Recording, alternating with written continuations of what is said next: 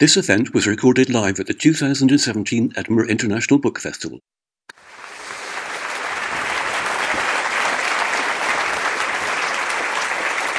Shall I go ahead?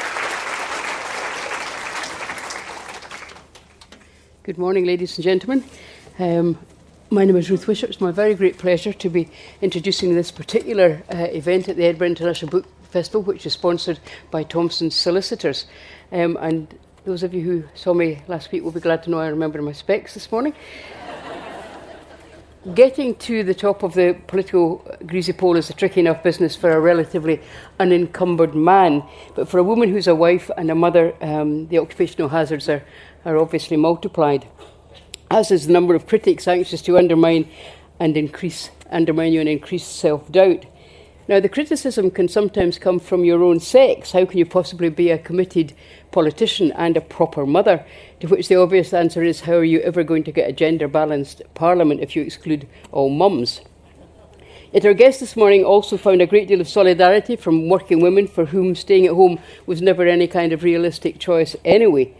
She's not only had a long and very distinguished career in politics, but she's managed along the way to campaign vociferously and effectively on behalf of other women. She's not the kind of high-flying politician who's prone to pulling up the ladder behind her, unlike some other female high-flyers whom I wouldn't dream of mentioning.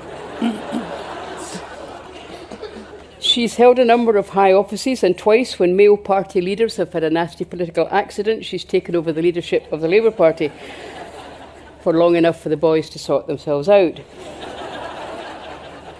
It's a matter of some regret to many women that she never attempted to parley that temporary role into a more permanent one, and perhaps we'll find out why in the course of the next hour. Please welcome Harriet Harman.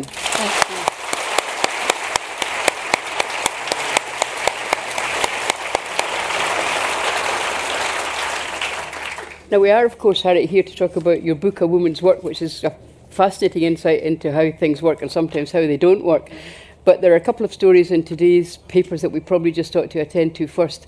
The most important one of which, I guess, is Keir Starmer, the Labour Party spokesperson on Brexit, saying that the Labour Party has taken a position now that it wants to stay in the single market, stay in the customs union, at least during the transition period. So, discuss.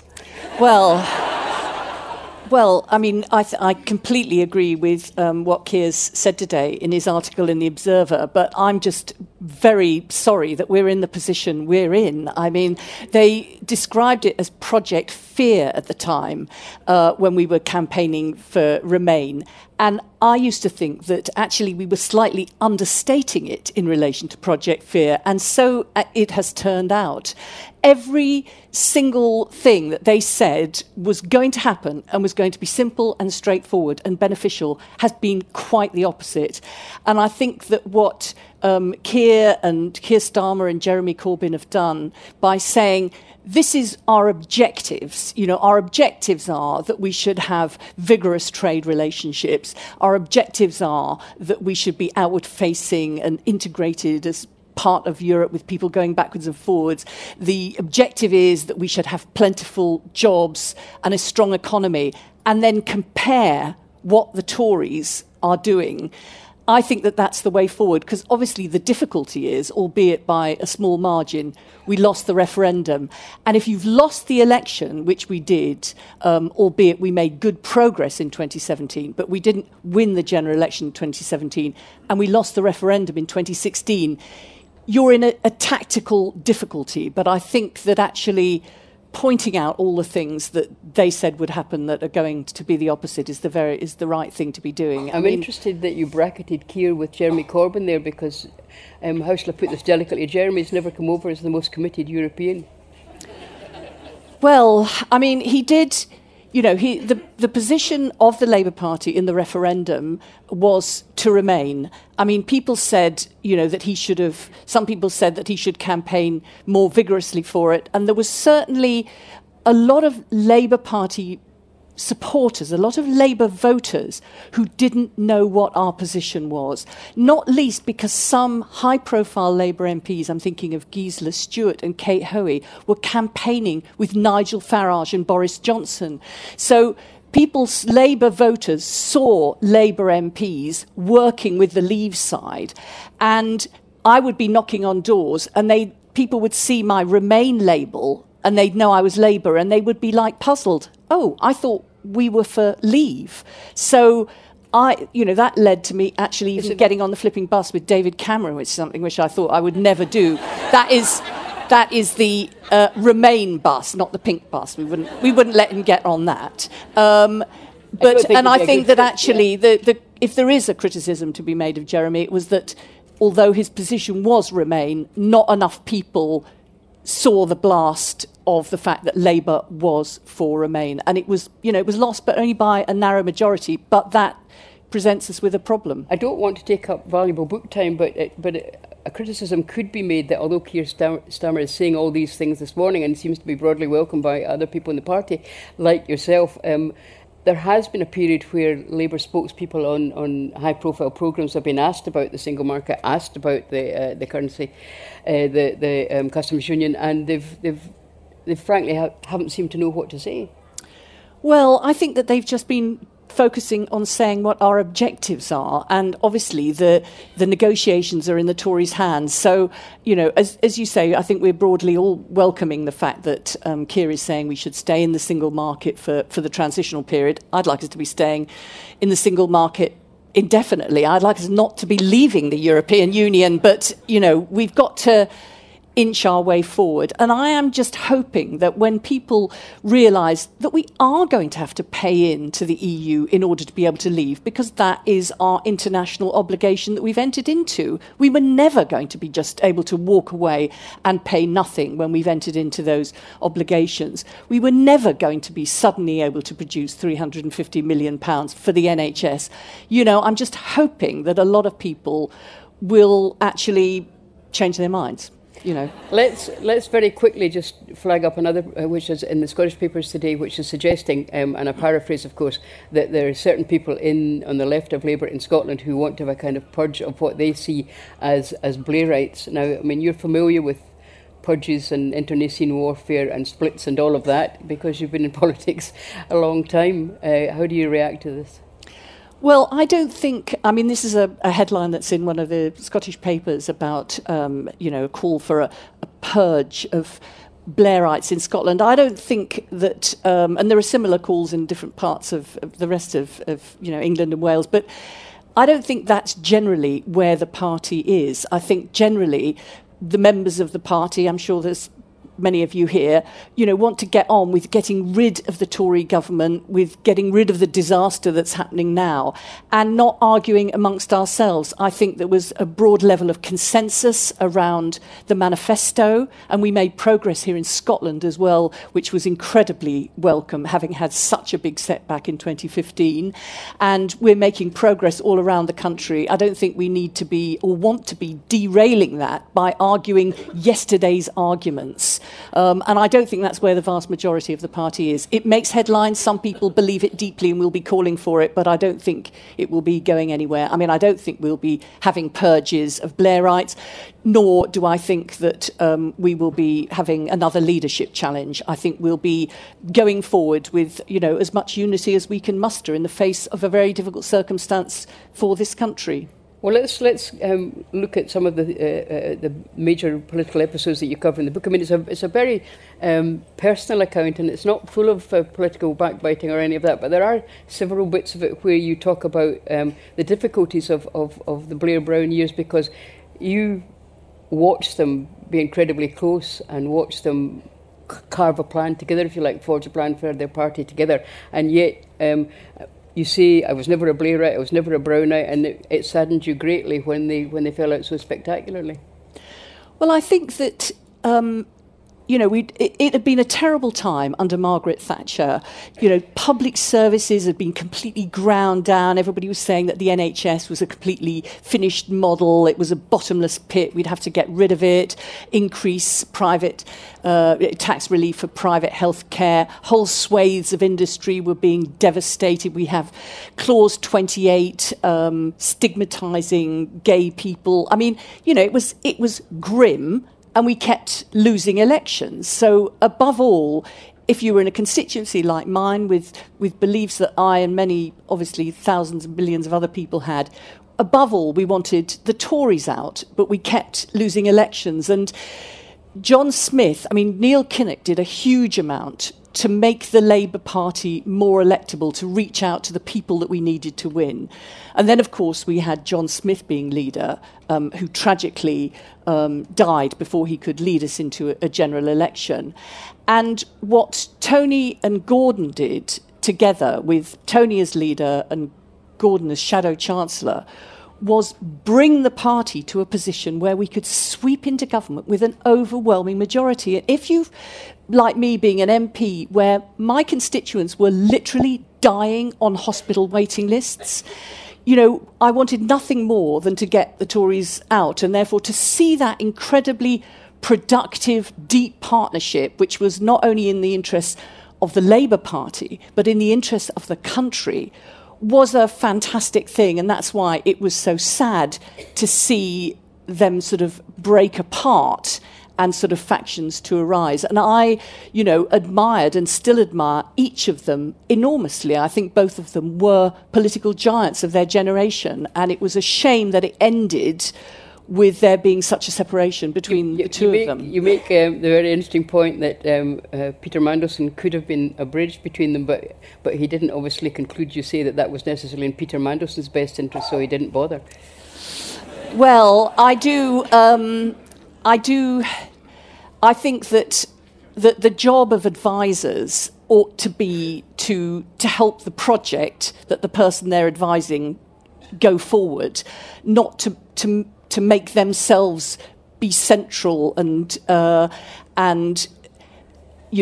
hyping up their own influence at the expense of the project. And that is my criticism I do allow myself, and it's purely a personal view. There's no facts around this. Really popular one, though. Yeah. Well, that I felt that actually he could have played a part in keeping Tony and Gordon together, because he was very close to both of them, and he didn't. There was one time when, in fact, when John Smith died, and Peter Mandelson and I were walking along from the House of Commons back to our offices, which were next door to each other, just down the way on the embankment, and he said,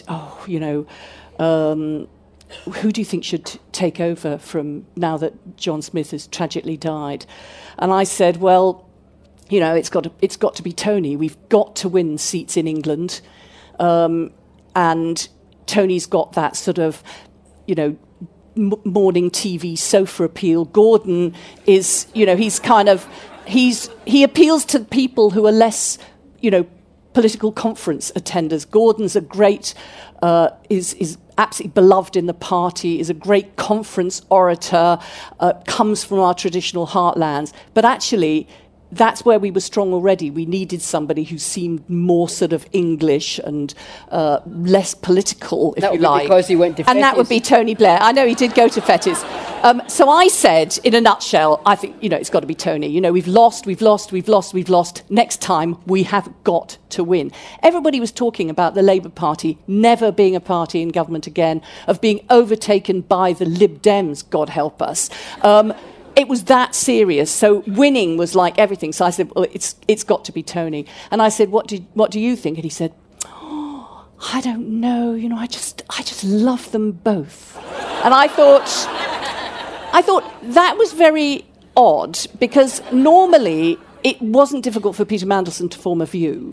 And actually my suspicions had been aroused by the fact that he'd asked me for mine, which was not a usual thing for him.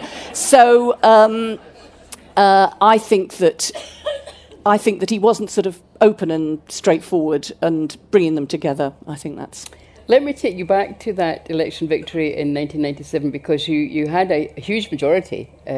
So you could have had a huge amount of power to do things. You did have a huge amount of power to do things, but both Gordon and Tony, I think, took the view that if Labour was to be regarded by the electorate as sound on the economy, they would, at least for the first couple of years, stick to the Conservative spending plans, which might have sounded fine, except that somebody like you wound up having to sell cuts and benefit cuts to lone parents. Now that was, a very, very difficult thing for somebody like you and a very, very difficult thing for something like the Labour Party. You went to Gordon and said, this really doesn't compute. You went to Tony and said, this doesn't really compute. Both of them said you had to do it anyway. Do you regret that now? Oh, I mean, it was terrible. I mean, it was bad for me, but God knows it was much worse for lone parents who were having their benefits cut. I mean, to take us back, it was before the election. And again, we'd been losing elections. The public service had been ground down. Unemployment was, heading to 3 million. It was absolutely dreadful.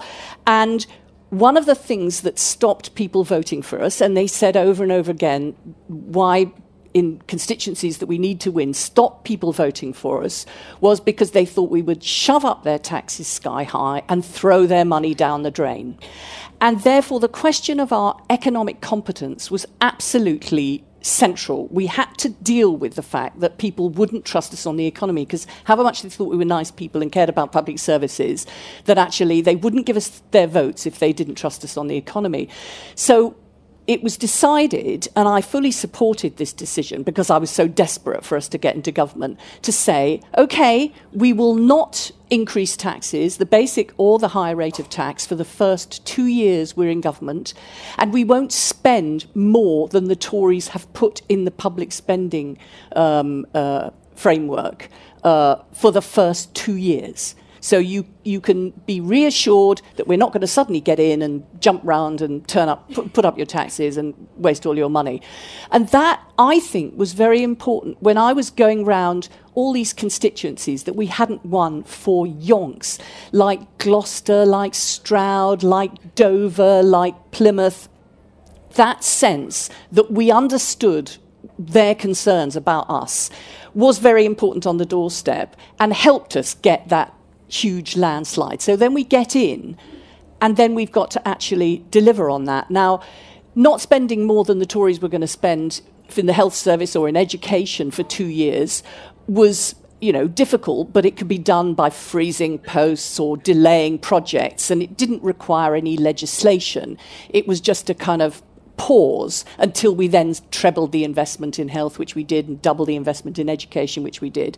But I was the Secretary of State for Social Security, and that is money which goes under legal entitlements to benefits, which are, under the law. And therefore, for my department, sticking with the Tory spending limits meant cuts. And we couldn't cut pensions because pensioner poverty was the absolute biggest area of poverty at the time. And we couldn't cut disability benefits. And what the Tories had already put in the programme was for new lone parents who were going on to benefits would get £6 less per week. Now, actually, lone parents were not getting a lot of money anyway, so £6 less per week was really quite a big cut.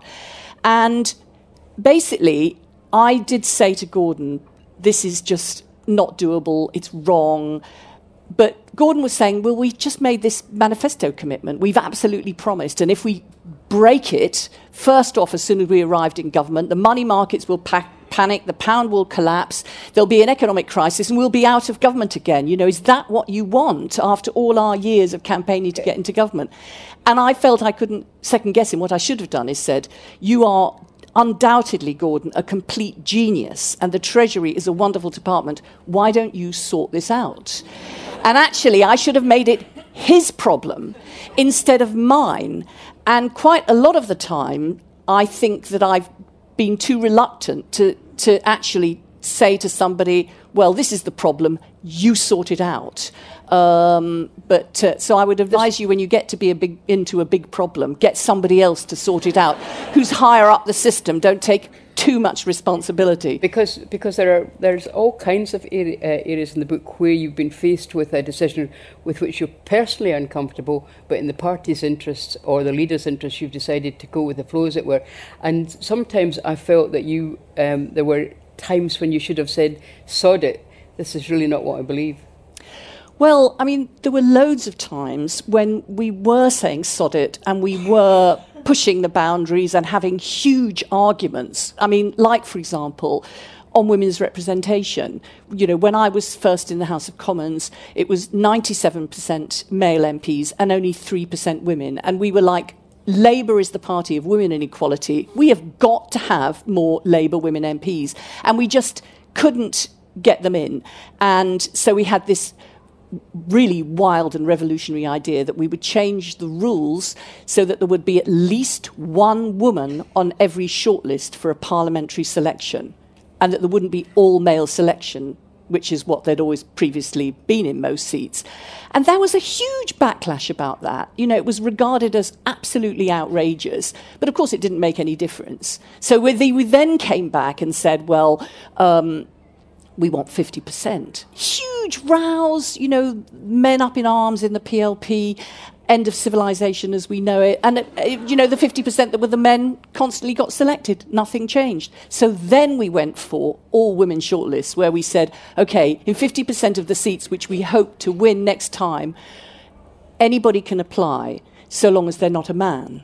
And that was like, you can imagine, that caused absolute fury. And as one of the people that was pushing that forward, and one of the very few women at the time in the House of Commons, I got it in the neck a lot. And in fact, there was one guy that said to me, you know, I have moved my wife and children to some godforsaken part of the country in order to be their MP. And now the MP's looking really ill, and I can't even apply. And you've ruined my life. And he literally said that. So I was having rows all the time, but sometimes I would think, oh, God, I can't have this row as well. And that, if you're trying to make change, people don't say, that's a great suggestion, everything should be completely changed. Yes, we won't do it the way we've done it in the past. We'll do it completely different. Thanks for the good idea. People who are in the system resist that change. And therefore, what's important to be doing enough pushing forward that you do make the change, but not so much that you just allow the system to completely expel you out of it. And I found that's what kept me awake at night, how much I could be having yet another row. Let me just put two addendums to that. The first one was when you get a whole slew of women in the 97 intake, and you're going to get a photograph taken with all of these women because, hey, look, there's all these women going to be in Parliament. Parliament's never going to look as grey and male and pale again. And just as you're about to take the photograph, number 10 tells you that Tony wants to be in the picture.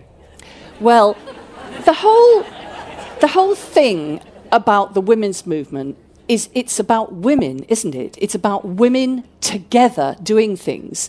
It's not about a group of women supporting a man. It's not a group of women under the leadership of a man. It's about, you know, women will be the engine of our own liberation.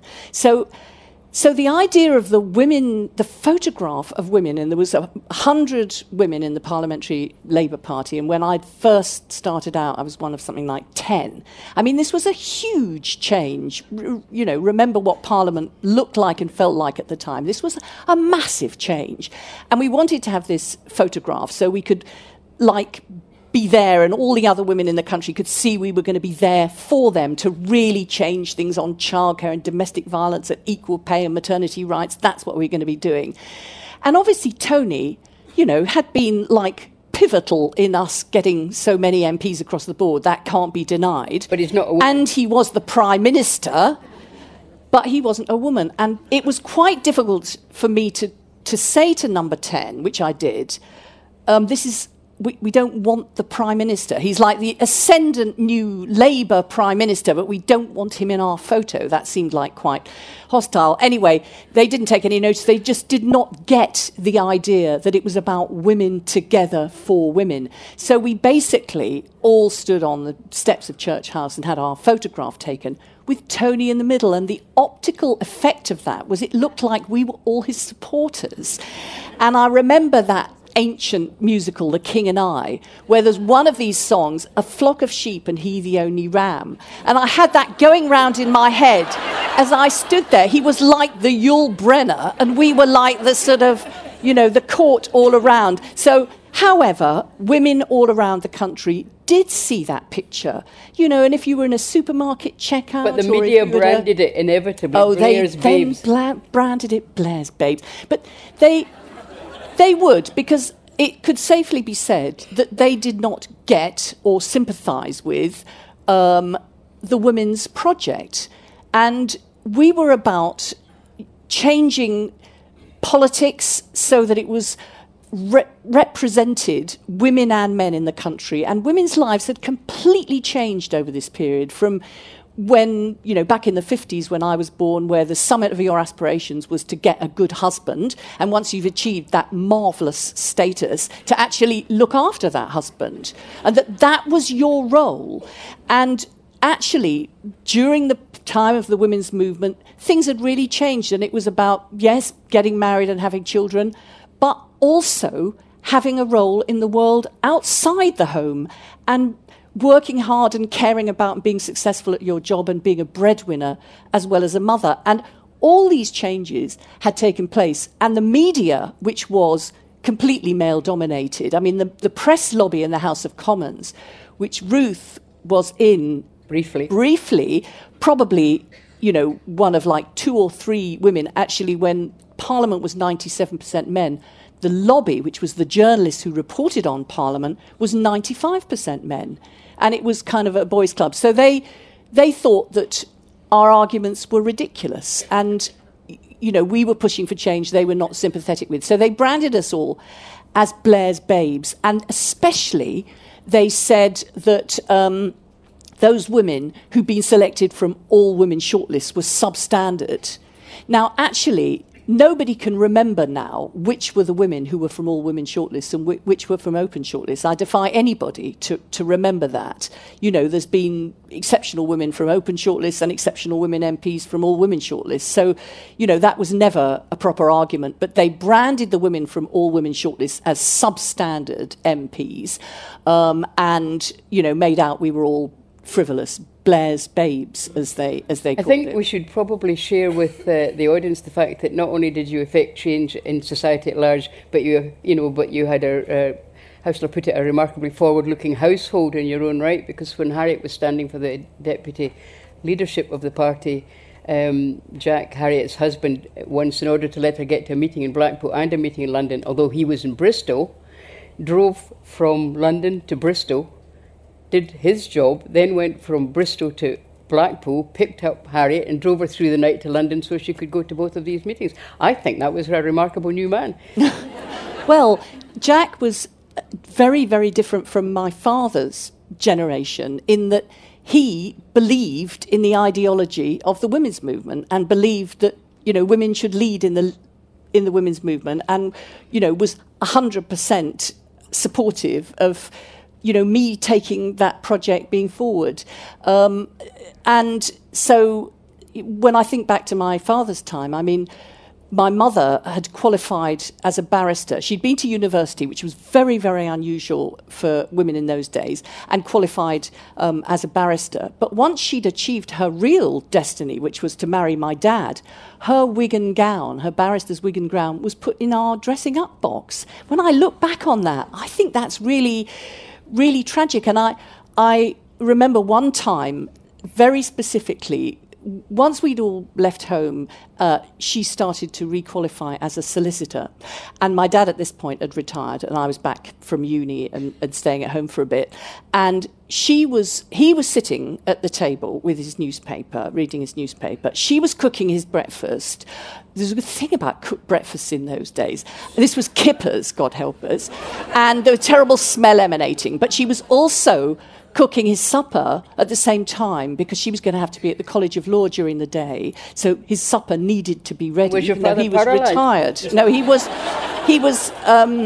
was retired, and it was her role. So she was cooking his supper, so the smell of kippers, awful smell of the curry that was being cooked for his cup, mingling.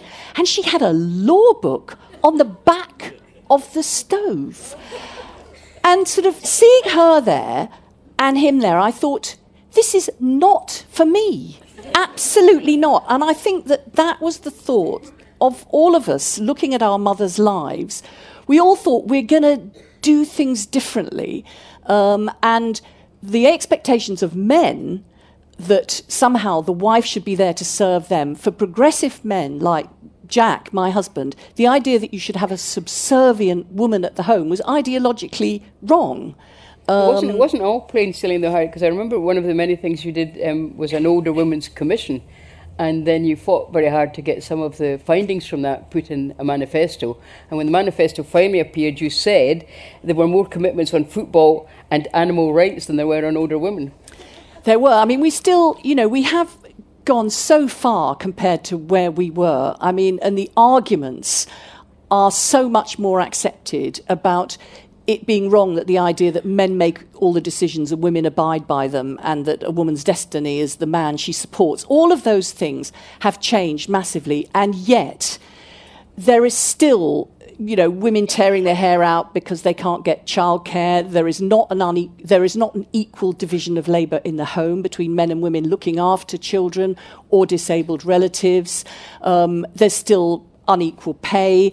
So I think actually, we have to bear in mind that there is still a lot more progress that needs to be made. And that's one of the reasons. I know that I shouldn't be mentioning the T word, Trump, that is, but that is one of the reasons why this kind of reactionary, I don't call it kind of populism, it reminds me of the sort of arguments that were prevalent supporting hierarchy and misogyny and homophobia and xenophobia that was so prevalent in the 1950s, which we spent decades fighting against. And he is now legitimising those. So we still have a fight to not go back again. And can I just give you one example of what it was? And you'll all remember this time, the kind of casual racism and sexism, which was so vile and so virulent. So basically, when I was a member of Parliament in the 1980s, we had Guy's Hospital in my constituency, and they had a rag week, which is like raising money for charities, and all the students did it. And they had a rag magazine. And in the rag magazine, they had a joke section. And two of the jokes were these. One is, how do you get 100 Jews in a Mini? One in the driving seat, 99 in the ashtray. And that was regarded as banter. Also, how do you stop a Pakistani spitting?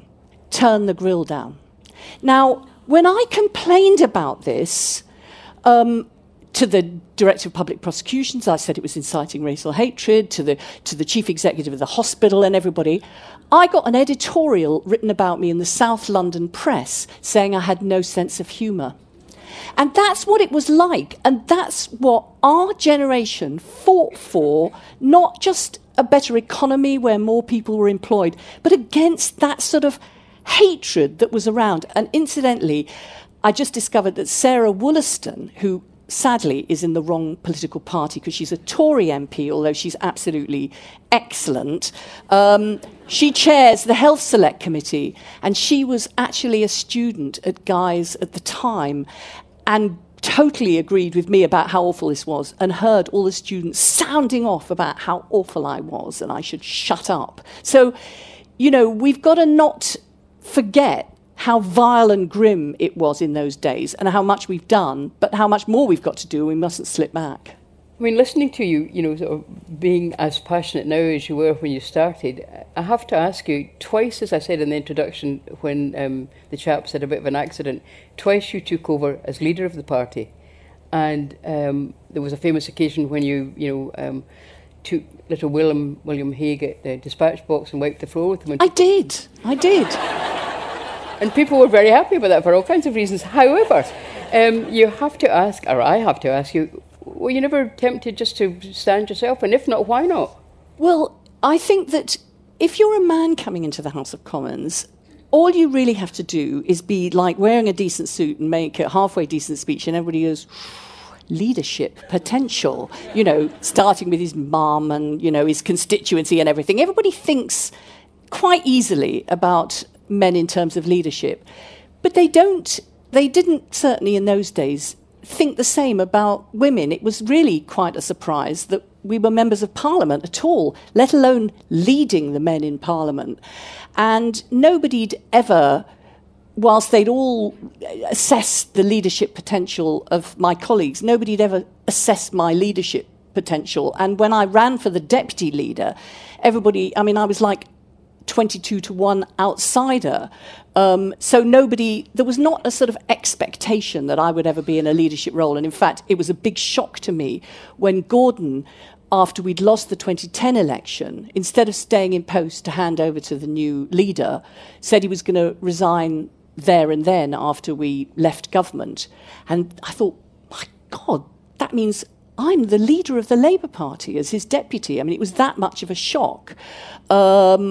And so the party at that point was absolutely more raw with defeat, and seeing all the Tories sort of lording it over us and smirking on the ministerial benches as they planned to undo all the things that we'd been doing over the years. It was a very, very difficult and bad time for the party, and I did feel, my God, I'm leader at this point.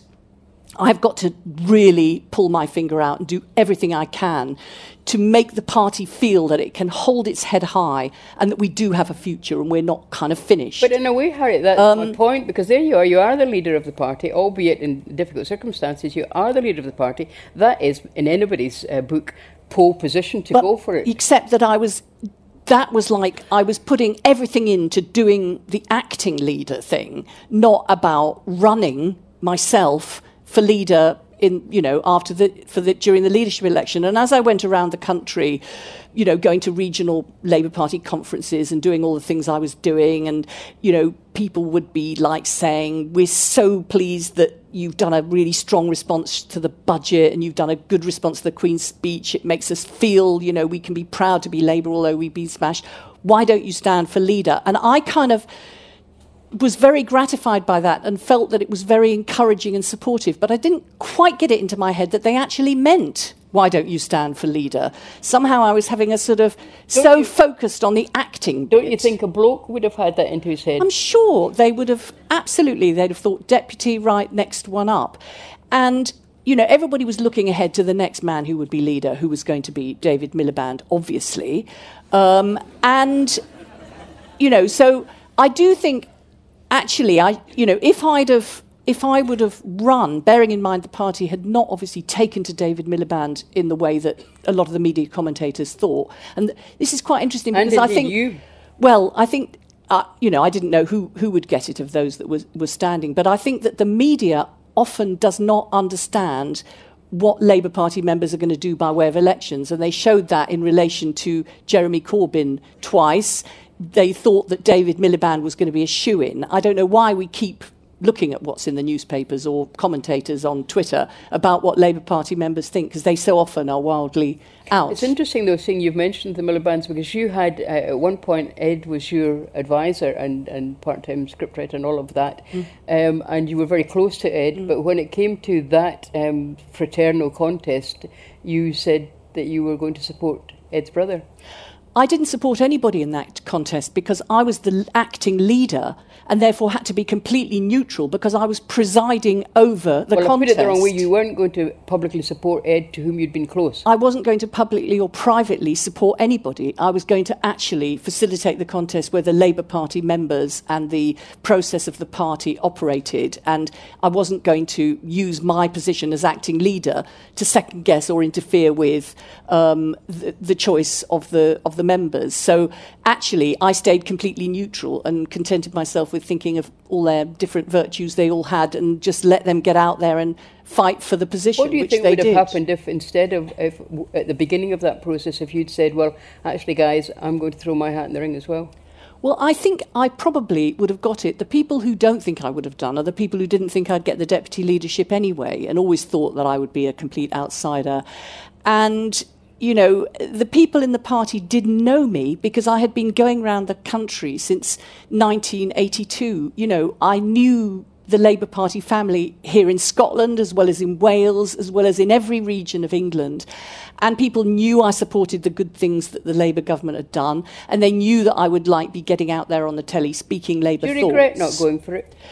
Well, I don't really know, because it can't be known, whether or not, I would have made a huge success of it or not done a good job for the Labour Party. So I think I would have only regretted it had I had a total certainty that I would have done a brilliant job Nobody knows that, though. No, they don't, do they? I don't know. But anyway, I didn't. And, I feel actually, and there's a timeline in the book, at the back of the book, starting with the 80s. And above the timeline, there is all the things like, introducing the National Childcare Strategy, abolishing the defence of provocation in domestic violence, doubling maternity pay and leave. And I'd never looked at it like that before, but when I did that timeline, I thought, actually, we did a whole load of things that the women's movement had fought for, and actually the Labour government did them. And therefore, instead of wringing my hands thinking if only I could have been, leader, I actually think that it's worth thinking of all the progress that we did make, and there are a lot of great women in the Labour Party in Parliament who can take that forward. We're going to let the audience in now, Harriet, and there's two mics there, and we'll get the lights up. I just should say in passing that it was interesting hearing you say that Sarah Wollaston was a good thing, because there was a time when you were so paranoid about the Tories that there's a piece in the book where Harriet's newborn son Harry is in Westminster with her, and she's coming along a corridor when she sees the Lady Thatcher, who wasn't then the Lady Thatcher, coming towards her, and she puts a blanket over Harry's face, and I'm not sure what you expected to happen to Harry. Well, after I had our first child and was absolutely besotted with him, the way you are. But the most normal thing for a mother is if somebody's coming along and bearing down on your baby, you show your baby because it is the most perfect thing in the world, and you want them to admire it because it is a miracle. But I so hated Thatcher and everything she was doing that it was almost like that Wicked Witch thing. I felt that if her eyes fell on my perfect baby, it would be a terrible thing. So I was probably quite a bit, post-baby brain, hormonal. Probably, dashed into a little side room so that her eyes would not fall upon him. But Sarah Wollaston is not Margaret Thatcher. She is in the wrong party, as are a number of the young women who are daughters of the women's movement, who believe in childcare and public services and protecting rights of workers and things. So why are they in the Conservative Party? They're just in transition, hopefully, to us. Right, let's get some questions from the audience. There's two up there, there's three up there, in fact, so let's just take them in turn, and then we'll enfranchise the other side. Just whatever order they get. Thank you. Thank you. I'd be interested to hear your thoughts on PMQs, or perhaps I should say the culture of PMQs, because to the outsider, it sounds like a lot of parliamentarians behaving very badly indeed. I wonder if you have any thoughts on whether it's the arrival of more women MPs that might make a difference to that, or something else entirely. Well, it's such a paradox, PMQs, because on the one hand, it is a lot of shouting and jeering, and it's quite sort of staged. It feels quite sort of like a pantomime. But on the other hand, it is quite important.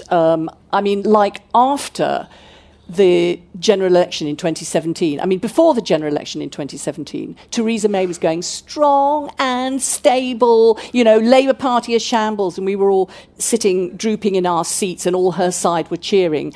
And after the general election in 2017, you could see how completely defeated she was in front of her own ranks, and it was nowhere clearer than in Prime Minister's questions. It is the moment where the leader of the party has to stand in front of their own side and show their own side that they can make a good argument and are doing a good job in the face of the other side. So it is quite telling and testing and important for that. I know it is a ridiculous pantomime in a way, and it is certainly terrifying for that reason to do it, because when I first did it, when I was deputy leader and we were in government, and Gordon was having to be away on an international conference, so I was having to do it, I felt that I had to do it well, because it would be the first time a woman had been at the dispatch box for the Labour Party answering Prime Minister's questions, and I didn't want to let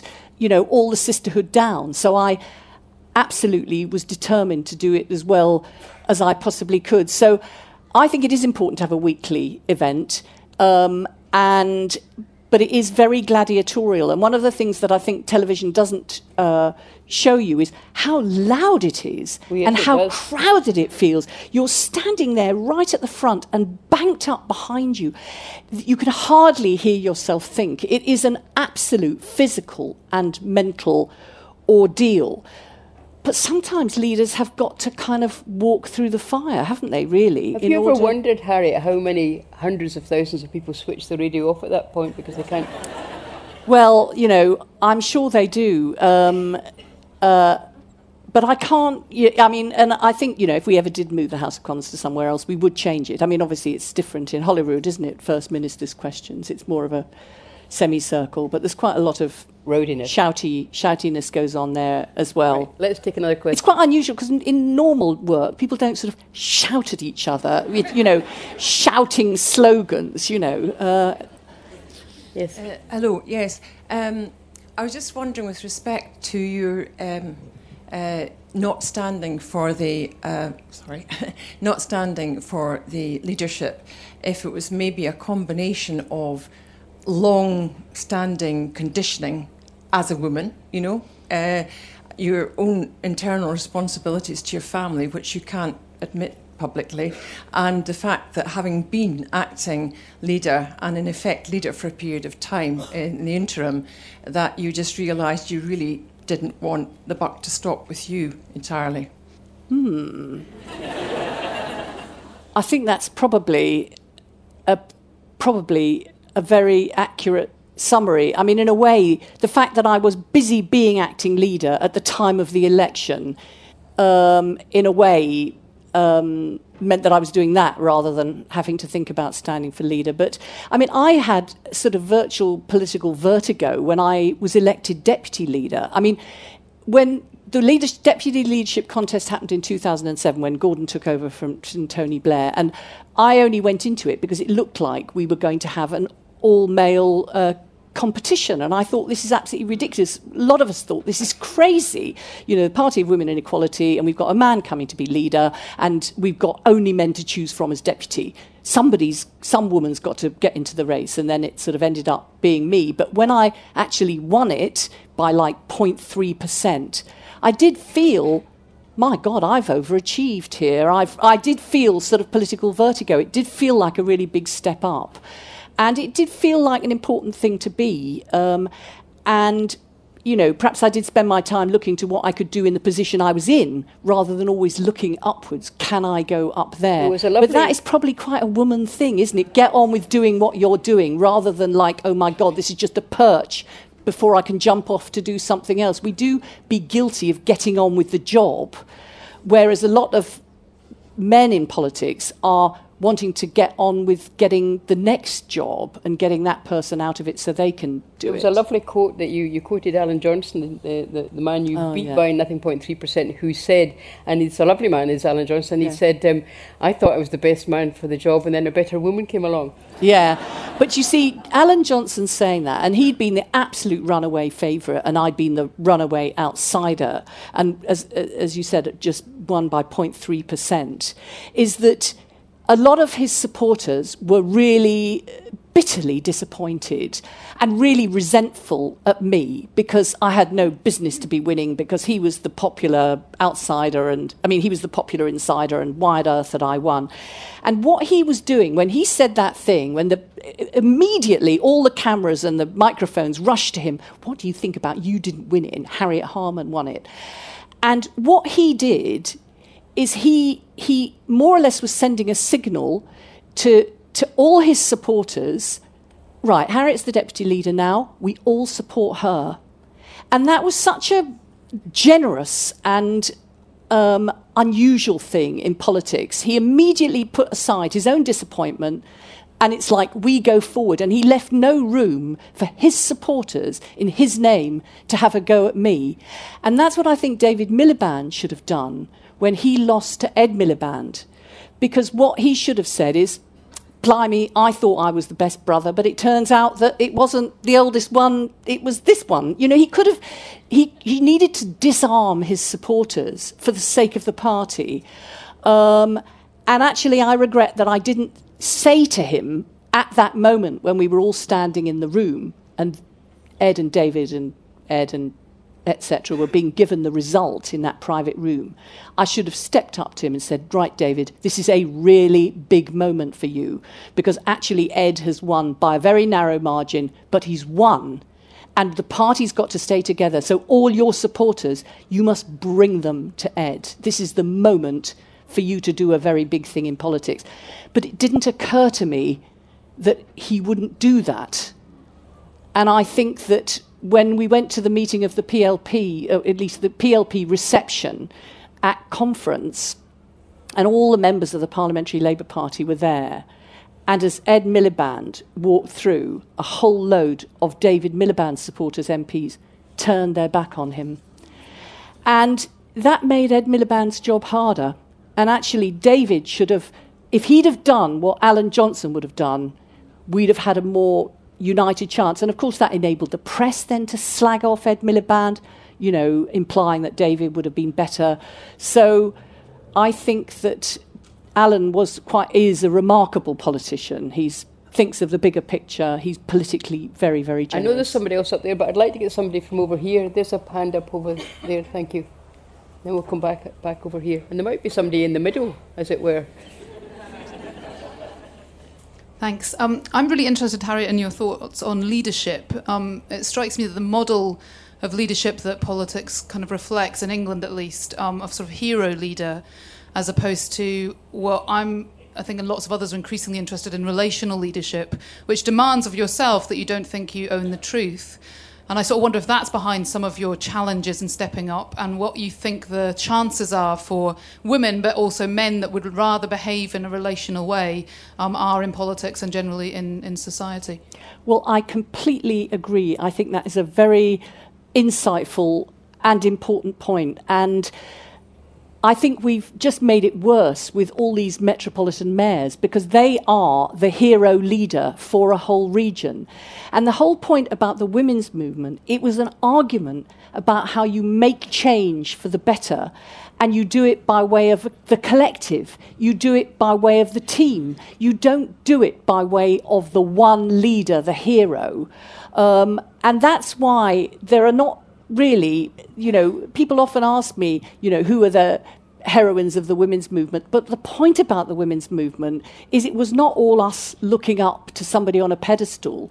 It was us looking side to side to each other. It was about the peer group, not about the person who was better, but about us all being better because of us working collectively, and that's where our strength and our wisdom lay. So there is a problem about the mode of leadership, and I'm sure it happens in all sorts of companies and businesses and professions as well, but it's very exposed in politics, and it is a very male hero model. And it's not just that women are unlikely to fit into that, unless they're Margaret Thatcher, who's doing it by beating the men at their own game. But actually, it's arguable that that's not a good model for actually doing things and doing them well. So I completely agree with you, and that's why we should have no more metropolitan mayors, because that is the opposite of the team. I've given the mic to a gentleman because unusually for an audience at the book festival, we've had a slew of women and we need a token man. Careful what you say now. Be afraid. Well, Theresa May probably regrets answering the question, what was the naughtiest thing she ever did? However, back to the 1950s. No, yeah. I'm going to flip it on its head and ask you, what would you say was your best moment in the House of Commons, and what would be your legacy? Well, I think my best moment in the House of Commons was undoubtedly that first Prime Minister's Questions, where William Hague had often beaten Tony Blair at Prime Minister's Questions. He was the absolute consummate master of the House. Very clever, very witty, very quick on his feet. And all the press gallery was saying I was going to fall flat on my face and that I wasn't, good in the House and didn't know how to do the House. And actually, with a combination of fantastic team helping me working it out in advance, and, it literally turned the tables on him. So that was definitely my best moment in the House. And as far as legacy is concerned, I think in a way it It is a shared legacy. It is the legacy of the women's movement, and all of people who are, women of my age, whether they were in the professions, whether they were in the trade union movement, whether they were in public services, whether they were in private business, we were all part of that generation who said, we are going to try and do things differently, and we want things to change. Oh, there's a junior member of the audience here.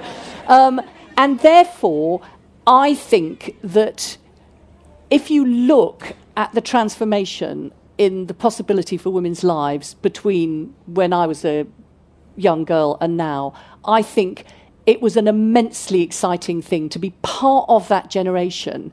And that is the legacy of our whole generation, not just me. Although for a while I did be like the political wing of the women's movement because I was in there and we'd done so badly the other women didn't join us. But I'll just mention one thing and see whether any of you remember this.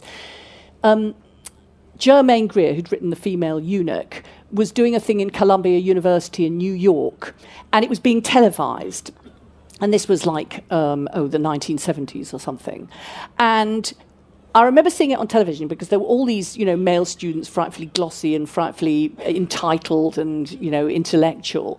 And she'd done a speech, and one of them, in the question and answer session, said to her, "Oh, I don't know what it is you really want." And she said, I can't do an Australian accent, I can't do an American one either, but she said, "I don't know either, honey, but sure as hell it ain't you." And I was like, it was like such a moment of shock because we had been brought up to please men. And here she was saying, it was like not seeking the approval of men. And that was like such a big thing, is that we could be what we could be, not have to just be seeking men's approval. And the legacy for all of us is to not be within the confines of our mothers' generations, who, if they were working, as Ruth said, often would be working class women working bloody hard, 6 days a week, getting really low paid, because their work was just not valued because it wasn't work that was in the home. That was Sadly, we're out of time, but I should say to the guys in the audience that the term woman, of course, embraces men.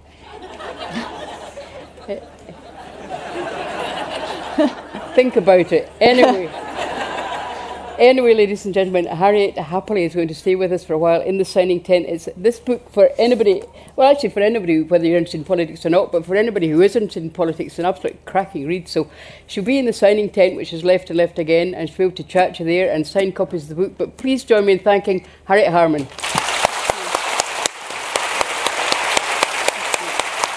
Moving on.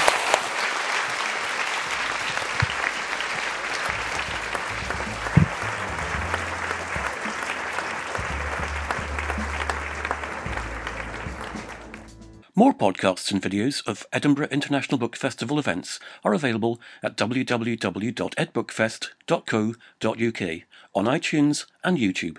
Just search for Ed Book Fest. The next book festival is on from the 11th to the 27th of August 2018.